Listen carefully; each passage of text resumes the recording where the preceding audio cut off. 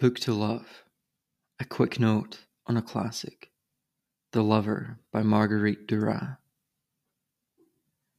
I've never, not ever read writing like this, with its commas and flow, and the thoughts that spring random and tie themselves with another in endless sequence, and the imagery so abstract that you almost can't grasp it, but that hits in exacting ways, all emotion, so to the reader it's like Duras can explain it all. What frightens her, and what she doesn't understand, and can tell her to stay where she is, wait, and don't stop reading. So you stay and learn and don't stop reading. It's strange, and beyond my ability to explain just how affecting this book can be, like love itself.